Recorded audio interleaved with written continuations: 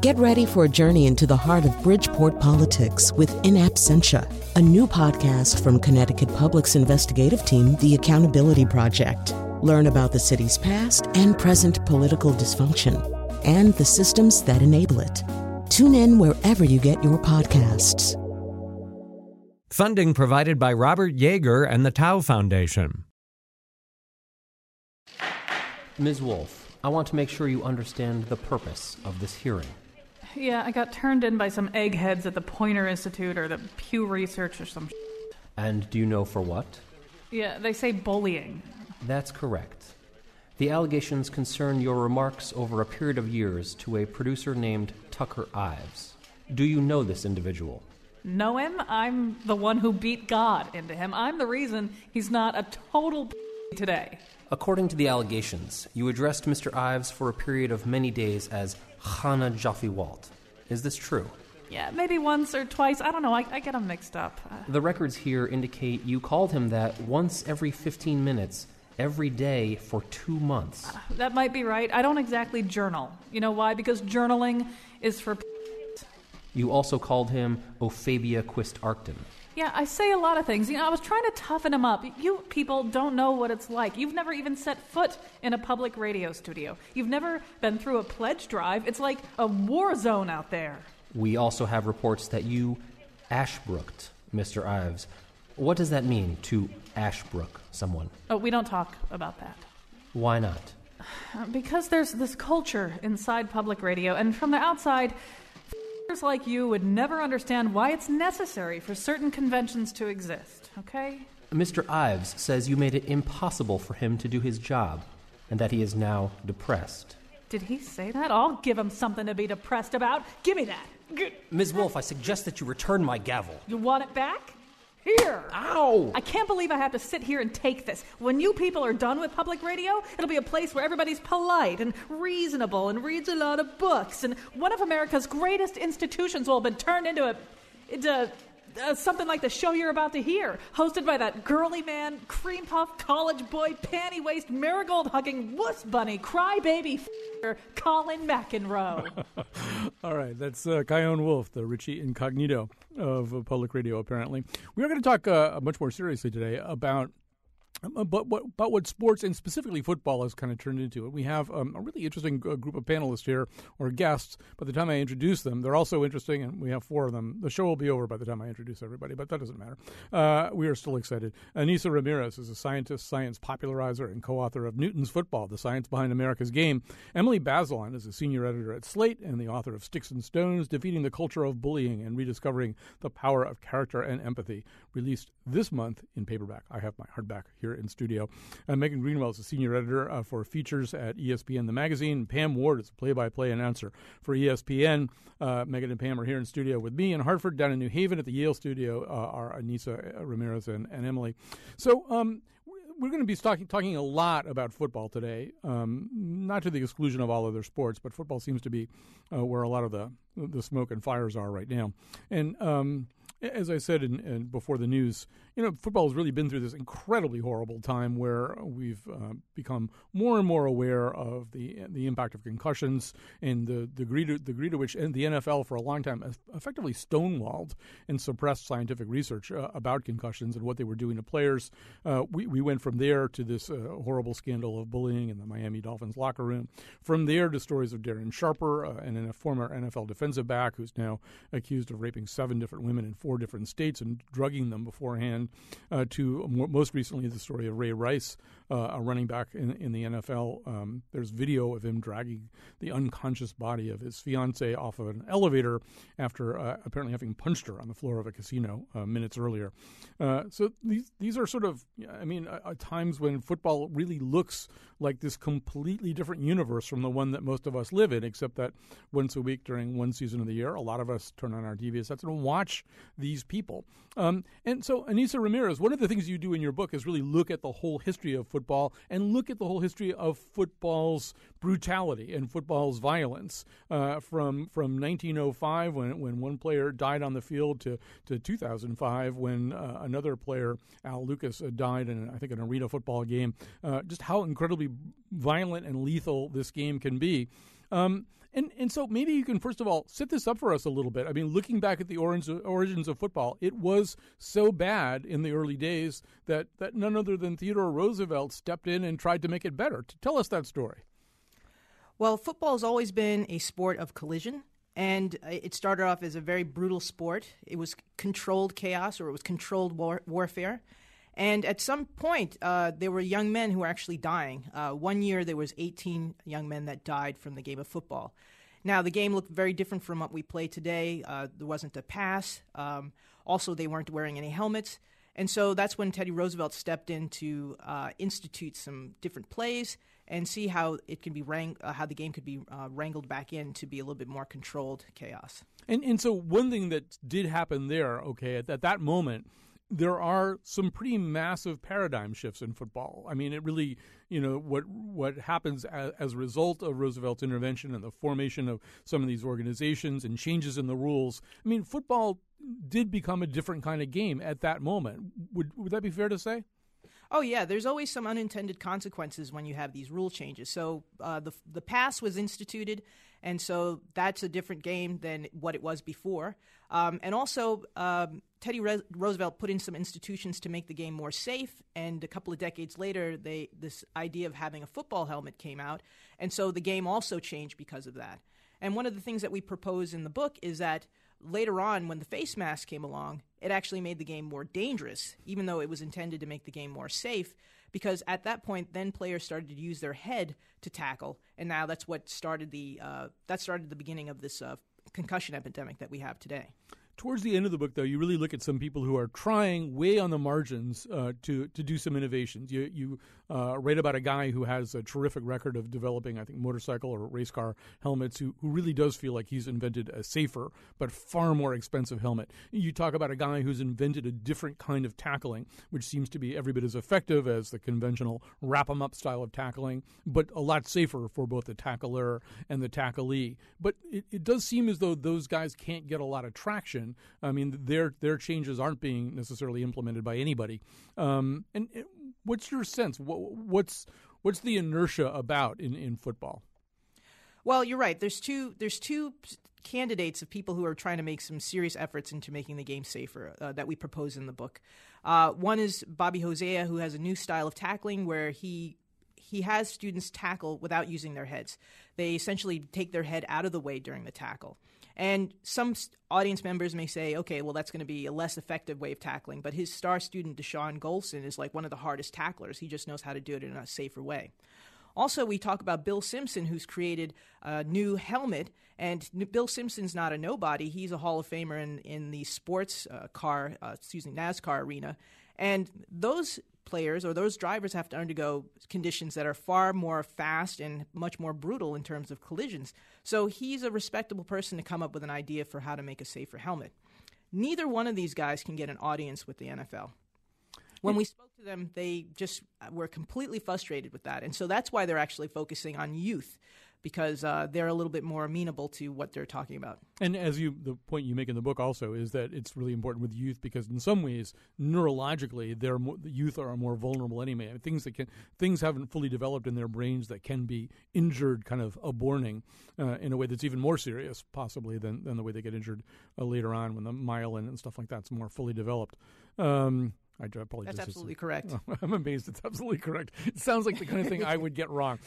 Pam Ward, you've covered this, and so one of the things that we hear all the time is that level of violence and brutality, the hard hit, is inextricable from the appeal and the fundamental nature of football. I mean, for years, Monday Night Football, as part of their opening sequence, it concluded with two helmets smashing together and exploding, which pretty much said it all. This is, of course, the kind of thing that we now know is a pathway to the kind of encephalopathy that we're now reading about. But I mean, how true does that seem to you that there's just no way to take that nature of football and ratchet it down a little bit? Well, I think you can ratchet it down. Taking the head out of the equation is something that has to be done. But part of the problem is the National Football League especially isn't admitting that there is a problem. And I did play-by-play for 11 years, and one of my partners was Chris Spielman, who was one of the greatest. He was a great tackler. and one of the best defensive players, and he would always talk about how he was taught not to put your head in there. But the violence is a part of it, and a lot of especially men who watch it love it. And it's not just the guys who are getting tackled who are getting hurt; it's the tacklers themselves. And the National Football League actually is coming up with a program to try to reach out to moms, because so many mothers and fathers as well don't even want their kids to play football anymore. So there's fewer coming in at the youth level, and we work with people at ESPN who played professional football, and they have said, either on the air or off, that they wouldn't let their sons play football now because it is so violent. So I think there is a way to take certainly the head out of the game, but the violent hits will always be part of the appeal. Megan, do you think journalism about football, sports journalism, has changed a little bit, though? I mean, I think there was a long period of time when the sports journalism that I consumed accepted as given pretty much all of the conventions and pretexts that an NFL executive would subscribe to, too. And I feel like there's a little bit more of a divergence now, that it's okay to raise these questions. I think that's right, and it's something that we as sports journalists grapple with all the time. How do you cover a sport that people really love and it's an important part of their lives while still covering the real issues that are brought up here? And I think that there's a divide between there are two different camps in sports journalism. There absolutely is the we are fans, we represent fans camp that doesn't really want to deal with the concussion epidemic, the bullying culture, anything like that. And then there's a more intellectual, for lack of a better word, strain of sports journalism that really wants to delve into these issues. At the magazine, we've done a lot of investigative pieces, but that is not necessarily the culture in all of sports journalism.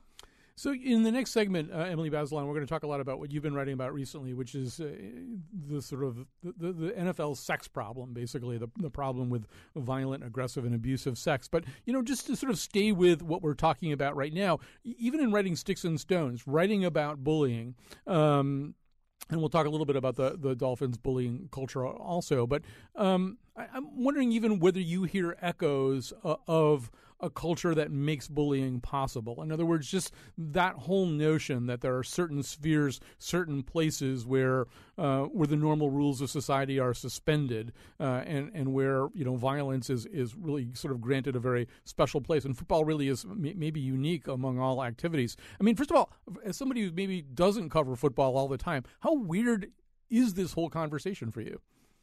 It's not that weird, but I do think there's this essential dilemma in football, which is that athletes have to be incredibly aggressive on the field in order to do their jobs. And then we expect them to turn that off as soon as they get off the field. And I think that's a reasonable expectation. The game's future depends on them successfully making that transition. But I do think the game and the NFL have not sufficiently wrestled with the challenge there and how to support athletes to make sure that even with all these problems with concussions, for example, and the violence of the sport, that it also is a humane sport to work in, and that the right message is being sent about football to college and younger students, high school students who are playing the game. We wanted to have the show be about women who are writing and commenting meaningfully about this essentially male sport, although not exclusively male sport. And, something that Pam said, Anissa, made me think also. She mentioned something about moms. And I do sort of wonder about the input that women can have into this conversation. It almost reminds me a little bit of, there are many people who think that Vietnam, the tide of public sentiment in Vietnam turned when Mothers Against the Draft was formed, when suddenly you had a nationwide network of women who are concerned about their sons being sent over to this questionable war front. And I'm wondering about the kind of input that women and moms and wives of NFL players have had or are having now in the kind of conversations about making the game safer. Well, that's a very good question. I mean, I'm a scientist, and I was kind of minding my own business, and this project of writing a book about football fell on my lap. And I thought it was a great opportunity to just explain to people what a concussion was. And then that would empower people to be able to make better decisions. So my secret wish is that moms and wives and partners and people who care for people who are playing football learn more about why football helmets were not designed to mitigate concussions, so that they can have this important conversation. Because I think it's going to have to be a groundswell to fix this. We don't have a Teddy Roosevelt who's going to come from the top down to fix this. There's people who have solutions and they can't get an audience with the NFL. So we all have to kind of be the solution. So that's really my hope for the book. We're going to take a break. We're live here in the afternoon. If you're listening, you want to call in about any of the things we're talking about, the number's 860-275-7266. 860-275-7266. You may tweet us or follow us at WNPR. Colin, we'll be back after this. Be aggressive. Be aggressive. Be aggressive. Be aggressive. Be aggressive. Be aggressive. Be aggressive.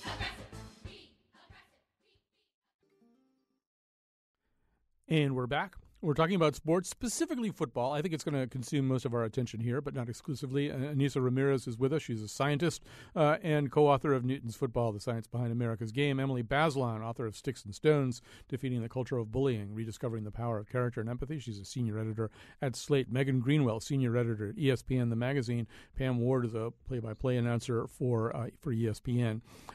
Just before we get into some of the issues of sex and bullying and violence in the game, I wanted to sort of get one last point about the thing we were talking about in the first segment, Anissa, because one of the other points you make is that it's not as though we could consume untold, unchecked, limitless, ceilingless amounts of violence in football, right? That in fact they're threading some kind of needle, that if it gets too bad, too violent, you really do begin to turn away a larger fan base. Absolutely. And so we feel that football has entered what we call the uncanny valley. Uncanny valley is when things become too real. So sometimes children have a strange reaction to clowns and they'll start to cry because they think that something's off. Well, there's this concept called the uncanny valley where roboticists made robots that looked more and more human-like, and when they got to a certain point, they looked really strange and everybody had a strange reaction because they looked too real, but they looked off. And we feel that the same thing is going on with football. It's exciting and it's filling our need for to have warriors who are in battle.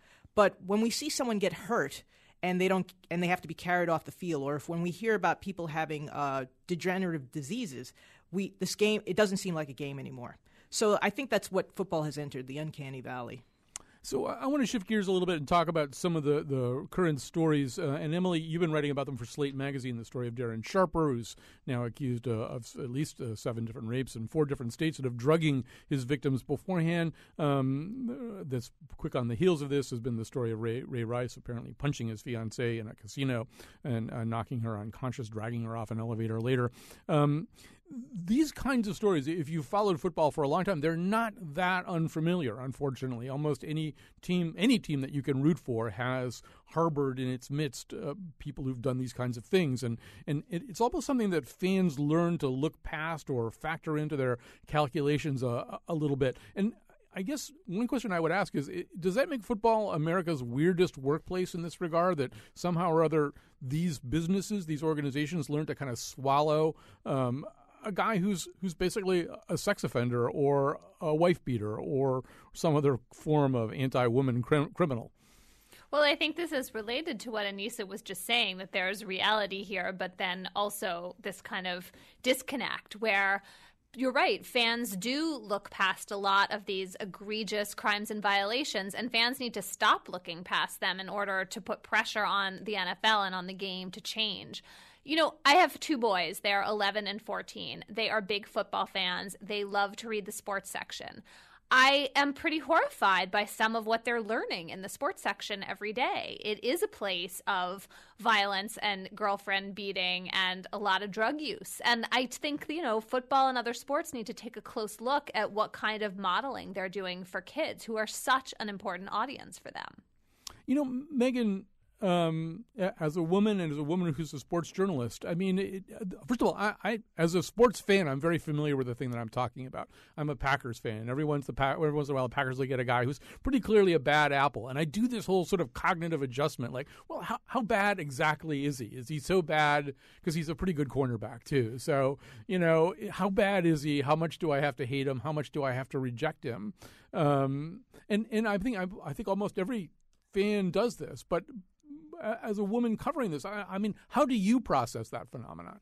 I mean, it's very much the same calculus. It's sort of like, well, yeah, but this is my team, I mean, I'm now mostly in the role of a journalist, so I'm interested in these stories, covering whether or not the culture of football will ever change.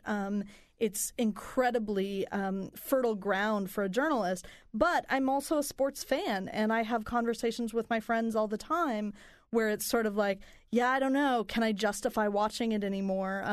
Ta-Nehisi Coates at The Atlantic wrote a great piece a couple of years ago about why he was just not watching football anymore. It had gotten too morally complicated for him. And that's why, I have a real position of luxury where I can write about these issues in and edit stories about these issues in a smart, complicated way. But editing those stories has certainly lessened my enjoyment of the game. This past year was the first time until the Super Bowl I didn't watch a single football game all year for the first time in my life. Do you think as a woman journalist you're a little less likely to roller skate past some of these issues? I mean, I feel like male sports writers, particularly if they're beat sports writers or beat journalists covering a team or covering a sport, it's kind of like, oh, yeah, so the Minnesota Vikings had this sex boat and they had prostitutes and whatever. Let's keep going. Do you think as a woman journalist you cover it differently? I'm not sure how much of it has to do with gender and how much of it has to do with just not being a beat reporter. You get inured to this type of thing. And it's true that most beat reporters are men, and they spend all of their times in these locker rooms. And it is easier for them to say, well, yeah, but he's actually a really good guy. And I don't think that's because they're men, but I think that's because they spend a lot of time with these people. And that's a thing you say about your friends. My friend may have done this really bad thing, but he's generally a good guy. So I think there's a lot of value to having sports journalists that come from outside of sports journalism to get them covering these issues. I think the work that Emily has done has been amazing in this regard because it's a non-sports journalist writing about the football bullying culture. I don't come out of sports journalism. This is my first ever job in sports journalism, and I think I do bring a different eye to that, maybe not because of my gender, but because I have different experiences. In our third segment, by the way, we're going to talk about the pushback that happens when journalists start to write about this stuff. Just reading some of the comments appended to Emily's articles is an education right there. But we'll come to that. Pam Ward, you sort of are a beat reporter or have been a beat reporter to a certain degree anyway, doing play-by-play football and reporting on college football, which a lot of people feel is sort of the crucible where a lot of these characters are formed. They get away with an awful lot of stuff at that level. Is it hard for journalists covering football on a regular basis to ask these fundamental questions about character, about the kinds of issues that Emily's been writing about lately? Yeah, and first off, as a lifelong Vikings fan, we'll never be close, Colin, but we'll let that go. Yeah. And as a play-by-play person, we have access, and I personally have had conflicts because at ESPN we have a news division, especially in the last few years. Like, we'll go into a game and there will be an incident, not just with football. There obviously it cuts across all sports, and the news division will want us to go in and ask these players or ask these coaches questions about if a kid got in trouble or if the coach did something nefarious or allegedly nefarious, and we have different relationships. We just want to know what their strategy is to try to win the game and try not to burn our bridges in that way. So we do have to kind of toe the line a little bit, but yeah, you're right. There have been instances where I've heard stuff that players that we have talked to go out and do something, and I always like to say now that because we don't know these people. These are people you think you know them, even if you're a beat writer. There are times when I would say, I would not. It would take a lot to surprise me now. I'll be disappointed to hear maybe that somebody did something, but to be surprised, absolutely not. I'm also wondering, we're all watching now the drama of Michael Sam. This young man plays for Missouri. He's a draftable NFL player. He's come out as a gay man. Yesterday I was talking to Mike Pesca on the show, Pam, and I was talking about Jason Collins, and I was talking about him as the first gay pro athlete or something like that. And he kind of stopped me. He said, no, he's the first gay pro athlete in a male sport.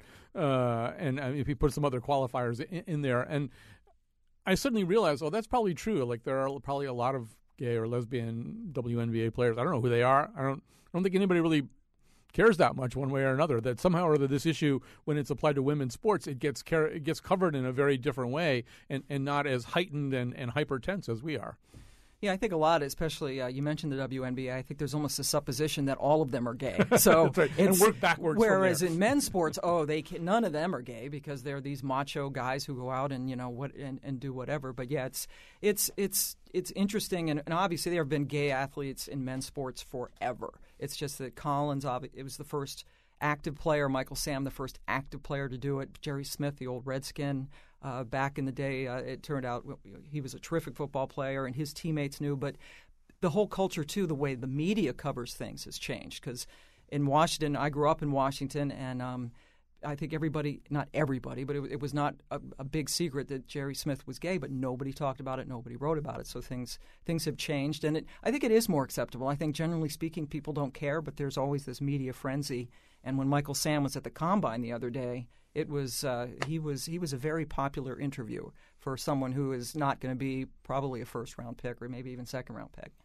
Emily, as the Michael Sam story was developing, one of the things that unnamed general managers were saying in the first blush of press coverage about this, a number of general managers and other kinds of league officials, to say nothing of a player or two even speaking on the record, were sort of saying, well, I don't know if we want him on our team. It's kind of a distraction. It'd be a distraction, be a problem. We'd have it's not that we have anything against gay people, but it would be a hard thing absorbing them into our work environment, and it really would create. The word distraction kept being used over and over again. I can see that Megan has something she wants to say about this too. But I was listening to one of my several favorite podcasts on Slate. Obviously I love Political Gabfest, but this was Hang Up and Listen, and the aforementioned Mike Pesca was saying, wow, the NFL is so special.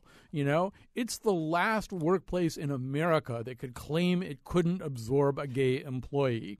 And I guess sort of maybe putting on your legal affairs hat for a second. I asked this question once before, but the NFL is sort of defining itself in a weird way as an employer, unlike any other. No employer in America would dare say something like that anymore, except somehow or other it's sort of okay in football to say, I don't think we could really handle a gay employee. Thanks, though. Well, to give you a straight-up legal answer, we don't have a national law that protects against discrimination on the basis of sexual orientation. And so the NFL is not the last haven for this kind of discrimination. There are other employers. I think, though, this is a barrier that football is going to get past, and it's going to happen fast.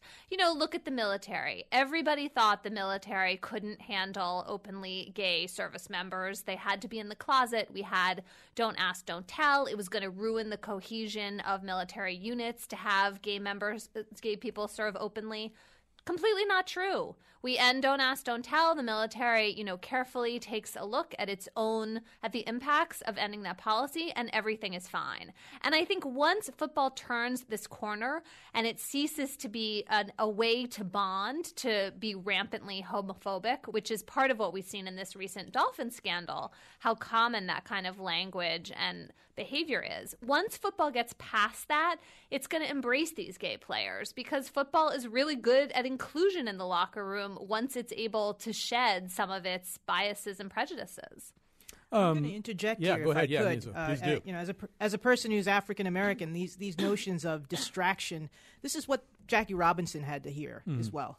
And barring hockey, where are there no African American players? Games would not be as exciting as if it wasn't for the contributions of people who are African American. It's going to be the same thing for talent that's also of other minorities. One of these issues with America is that there's always the other, and there's always someone that we have to not like. And for a long time, it was African Americans. Now it's gays. It's really backward thinking, and the NFL should be a leader and fix their mindset, because they're role models for all of America and for kids as well. It's amazing how the grammar and syntax of these conversations, it just repeats themselves. I mean, in all the ways that you're talking about, Anissa, but also I was doing commercial talk radio when Don't Ask, Don't Tell was being debated nationally, and you would be amazed at the number of callers, each one of whom seemed to think he was saying something massively original, would call me up and say, well, they're going to have to take showers together. They're going to have to take showers together. And so to hear this come up again from the guy from the New Orleans Saints and all, they're going to have to take showers. Apparently showers are this incredibly fraught experience. I just take them to get clean, but apparently other people use them for other things. But Megan, I saw you wobbling your head when I was talking about this distraction argument with Michael Sam. The thing I would add is that that coded language, and Anissa is absolutely right to point out how coded it is, it's also a complete abdication of responsibility by the general managers. That's what struck me when I was reading these quotes. First of all, they were anonymous quotes. These are guys who can't even stand behind what they're saying. And these are literally the people who make hiring and firing decisions. So if people aren't accepting a player in your locker room, you, more than any other single human, have the ability to change that culture. So I understand that players, cliques form. There's a locker room culture that the general manager doesn't necessarily have a lot of control over. But when you are the person making hiring and firing decisions, you get to decide what stays and what goes. And so I think there's been a lot of pressure to on players to step up as leaders, but I think we absolutely need to be putting as much, if not more, pressure on general managers and coaches to be the leaders and say, absolutely, anybody who's going to mess with Michael Sam is going to just be off our team. All right. The Packers said, by the way, Pam, that they would take Michael Sam. They did. Yeah. I have a feeling the Vikings did not say that. Who knows? Let me grab a call from Glenn just because he's been on hold for quite a while. I want to come back after Glenn to do a little bit more on the Miami situation. But so Glenn from Granby, what's on your mind right now? Hi, Colin. This is kind of a topic that's really close to my heart. I'm a youth sports coach. I've been a youth sports coach for about 8 years now. Coached my kids, coached people in my town's kids. I just want to start out by saying I think monsters are made. They're not born, and we are making monsters. And I think it starts out in youth sports, and it moves on if your children are into travel sports, which is an expensive way of teaching your kids to basically win at all costs and be poor sports. In some cases. And then it goes on into high school and then into college. And, of course, you have the NFL, which I used to watch games all the time. I have pretty much stopped watching them. But as brought this all home to me is that one of my children was seriously hurt a couple of years ago, and she's still having problems. I think we've just gone over the edge with the sports culture in this country. And everything else, if you're involved in sports, all the things that make life important and the things you should be teaching our children, they're taking a back seat to the win at all costs, to the serious, sort of aggressiveness that we see not only in the actual playing of the games, but in the advertising that pays for it and in the fans in the stands. And it's just, I'm really kind of leery of feeding my kids into this mill and what's going to get spit out at the other end. They're very athletic children. The kids I coach are very good. I try to do a good job. I'm just afraid of what's waiting for them at the other end. And if it's what's happening now in the NFL, I would rather pass on that. All right, thanks for your call. I think I have a way that I kind of tie this into the conversation too, because I did want to go to the Miami Dolphins situation. So Emily Bazelon, you wrote this book, Sticks and Stones, about the culture of bullying, and then as if they'd timed it to sort of spark a second conversation, the Miami Dolphins were caught up in this scandal of bullying. Most of the bullying that you write about, it goes on in middle schools and high schools and elementary schools and youth sports and places like that. But this culture of the Miami Dolphins offensive line that was revealed particularly in this extensive report, which I think you called the best report on bullying you'd ever read or something like that. I mean, it mirrored so closely the kinds of stuff that you're talking about, except that these are grown men. But it really seemed like the kind of textbook bullying that you're writing about. I mean, just sort of give us How did you react to the revelations in the report, most of which we can't even talk about on the radio because they're so incredibly profane and horrible?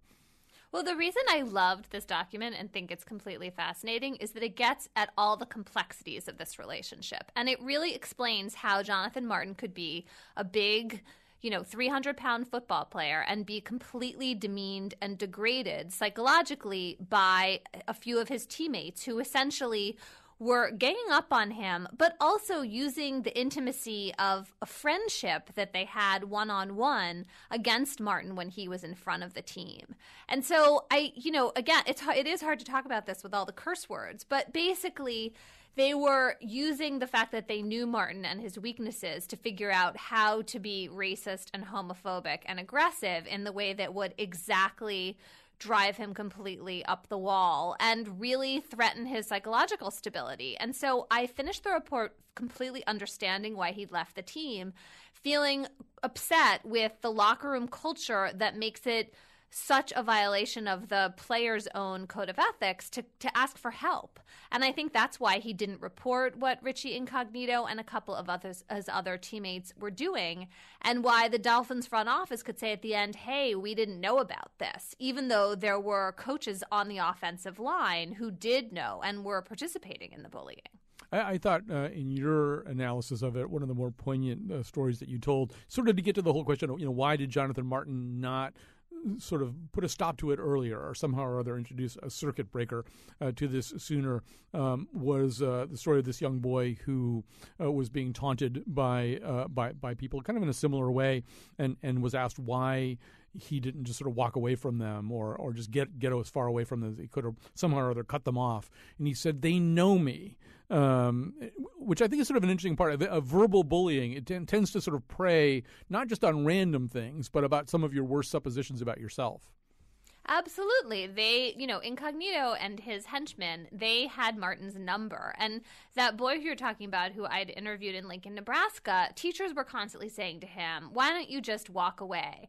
And he would say, I try, but these other kids, the bullies, they know me. They know I'm going to lash out and retaliate and lose control eventually. So they keep coming after me. And I think we were seeing a similar dynamic between Incognito and Martin. And Martin felt like he had to just get away and break his ties to these people in order to end his part of the dynamic.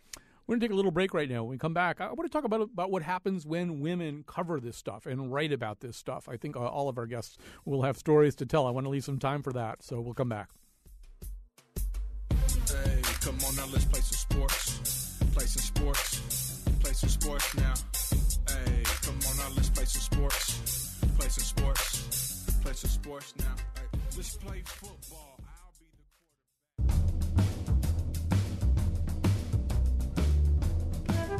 Today's show was produced by Betsy Kaplan and me. Our intern is Jane Ashley. Greg Hill appeared in the intro and tweets for us at WNPR Colin. Katie Tolarski is our executive producer. The part of Bill Curry was played by Ben Jarvis Green Ellis. For articles, show pages, and videos of the Faith Middleton show staff doing onside kick drills with a rotisserie chicken, visit our website, WNPR.org. On tomorrow's show, Release the Kraken, a deep look at movie remakes. And now, back to Colin. So we're talking about football in particular, sports in general. We're talking with a group of women who write about it and analyze it. And I want to spend some of this last segment just sort of talking about sort of the pushback that comes when women write about it and analyze it. And Pam Ward, I want to start with you. I mean, you mention was made of Jackie Robinson a little while ago. In some ways, you were a kind of Jackie Robinson doing play-by-play football coverage. I think you were really the first woman to do it on a major network, right? The first to do college, yes. Yeah. And I did it for 11 years. Gail Sierens did one NFL game back in the 80s and as a one and done. But, yeah, I did it for 11 years. And I'm just assuming that there were some people who just objected to you as a woman doing this, that there were guys who just had a problem with that whole idea. You would be correct in your assumption, sir. Yes, and when I started doing it back in 2000 actually was the first game I did.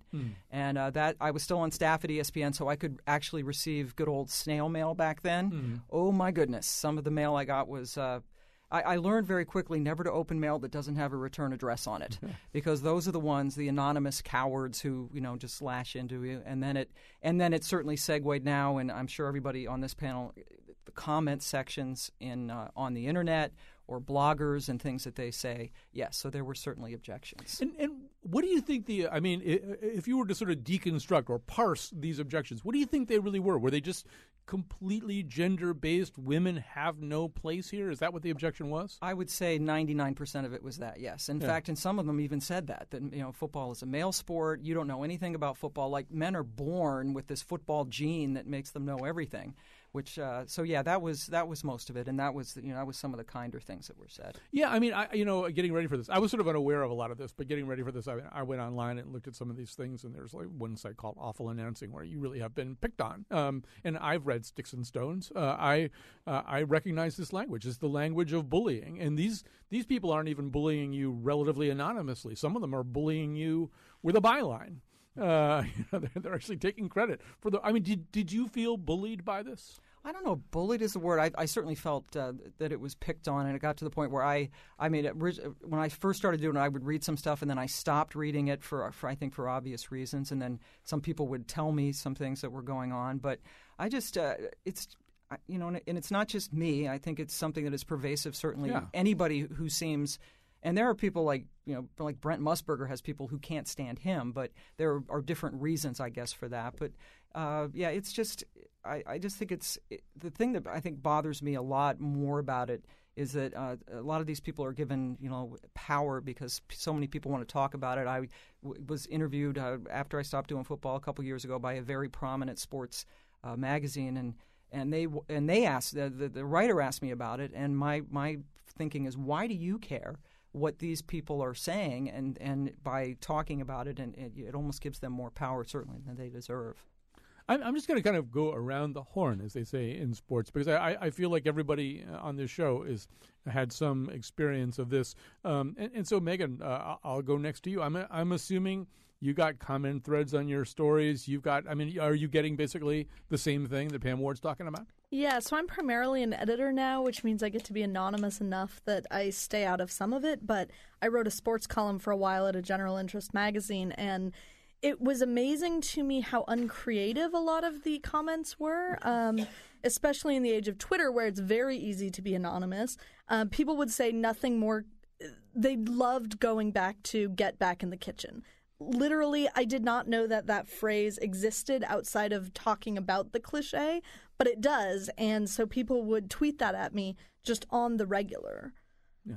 Okay, I'm going to save Emily for last for a couple of different reasons here. But Anissa, you're sort of a different situation, but you are a woman writing a book about football, which meant that, first of all, you had to go and talk to a whole bunch of people who are heavily embedded in the world of football, and then also get reactions. First of all, let me just say one thing about this book before I even ask you the question. This is Newton's Football, The Science Behind America's Game. As a longtime male football fan, there's like so much in this book that I didn't know about football. I mean, it's like on every page there are revelations.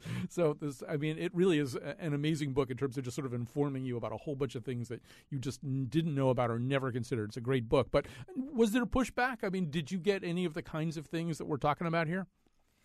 Well, I definitely echo with some of the things that we've been hearing. I mean, the thing that was unique for me is that I'm a scientist, and I'm not a football fan. I grew up with football fans, and I knew key words, but I didn't really watch. And so I had to kind of come in from being a person that was a newbie. And there's some good and bad about that. Being a scientist, you just have a different perspective. You don't kind of get into the whole ego thing of football. Mm-hmm. But I could definitely sense it. It's just that it's not important to me. So I can definitely see what these women are talking about in terms of how there's a culture and it's really hard to get into it. Well, one of the things you write about, too, is that football it's a lot of different things, but it's a system. And maybe one of the ways that it resists any kind of change is that it's a so tightly wrapped system that the people who are part of it feel as though if you pick away at one thread of it, all kinds of other parts may come unraveled. I agree. I think this is the chance where men get to be men, and having a woman in there just messes things up. I have a very short haircut, and where I go in the barbershop is an all-male barbershop. And when I go in, the vibe completely changes because this is the male country club. So I understand that this is their special space and they feel infringed upon. But if we have the commonality that we all love the game, that should be enough.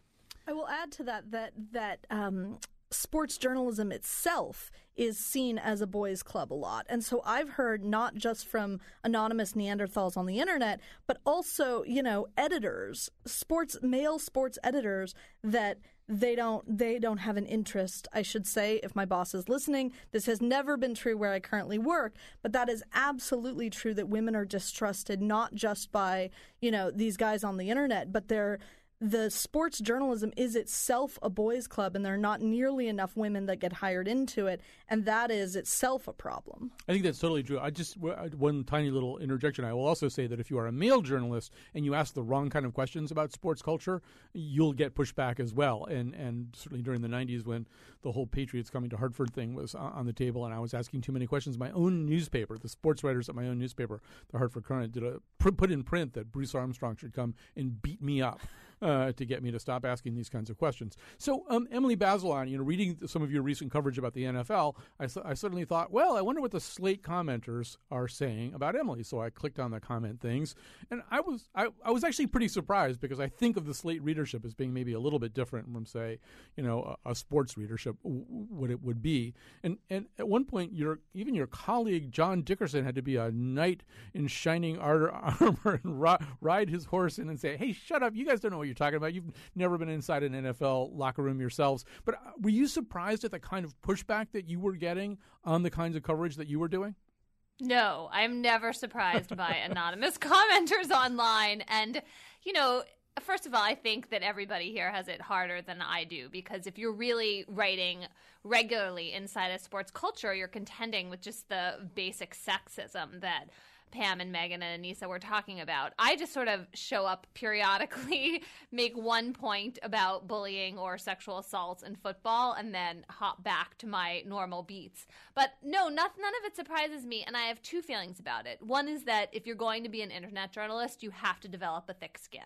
And so if people make substantive criticisms that have real, thought behind them, I am happy to pay attention to them. But if it's mindless, if it's get back to the kitchen, if it's anything like that, I just ignore it. And I think that you need to do that in order to do this work and maintain your psychological health. So I really recommend that to other women and journalists generally as a way of dealing with trolls online. Although, some of the comments on your article about sort of sexual violence in football and about the bullying, I think maybe the bullying one more. I mean, they really tried to construct their own rationalizations for some of this stuff. I mean, it wasn't just shut up and get back to the kitchen. It was, to a startling degree, you don't, in some of the ways that Pam was talking about before, you just don't understand. You don't understand how essential this kind of culture, this repellent stuff that's in the report about the Miami Dolphins, how essential it is to the ethos of this sport that you don't know nothing about, Emily Bazelon.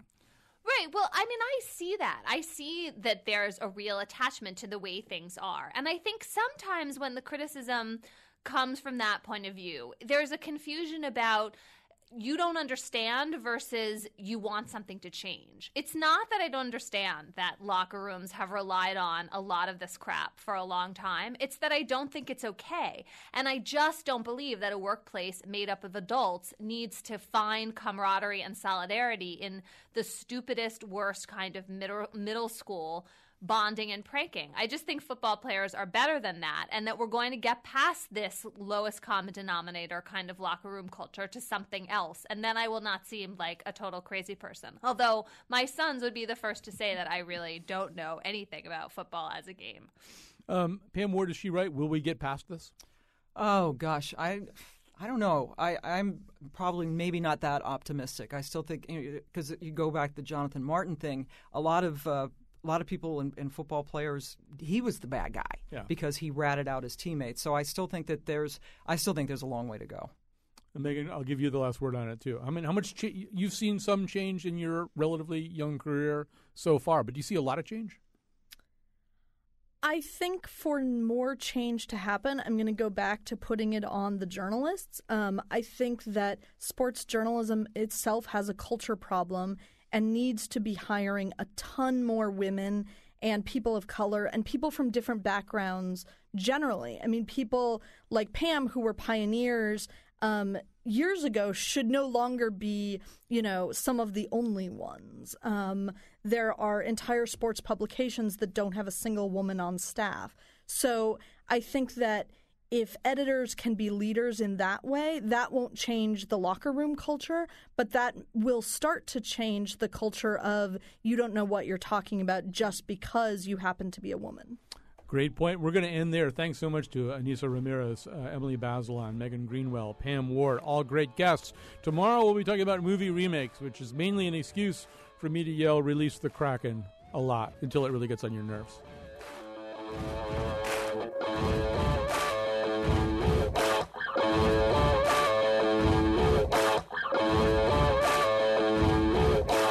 I'm Kyone Wolf reporting from the sidelines. Ray Hardman, number 53. What do you think was behind your team's success today? Well, I mean, aren't you going to ask me about my hair? It looks pretty good today. No, I want to know why your team did so well today. Well, what about my nails? They look great. I just had a manicure. Back to you in the studio.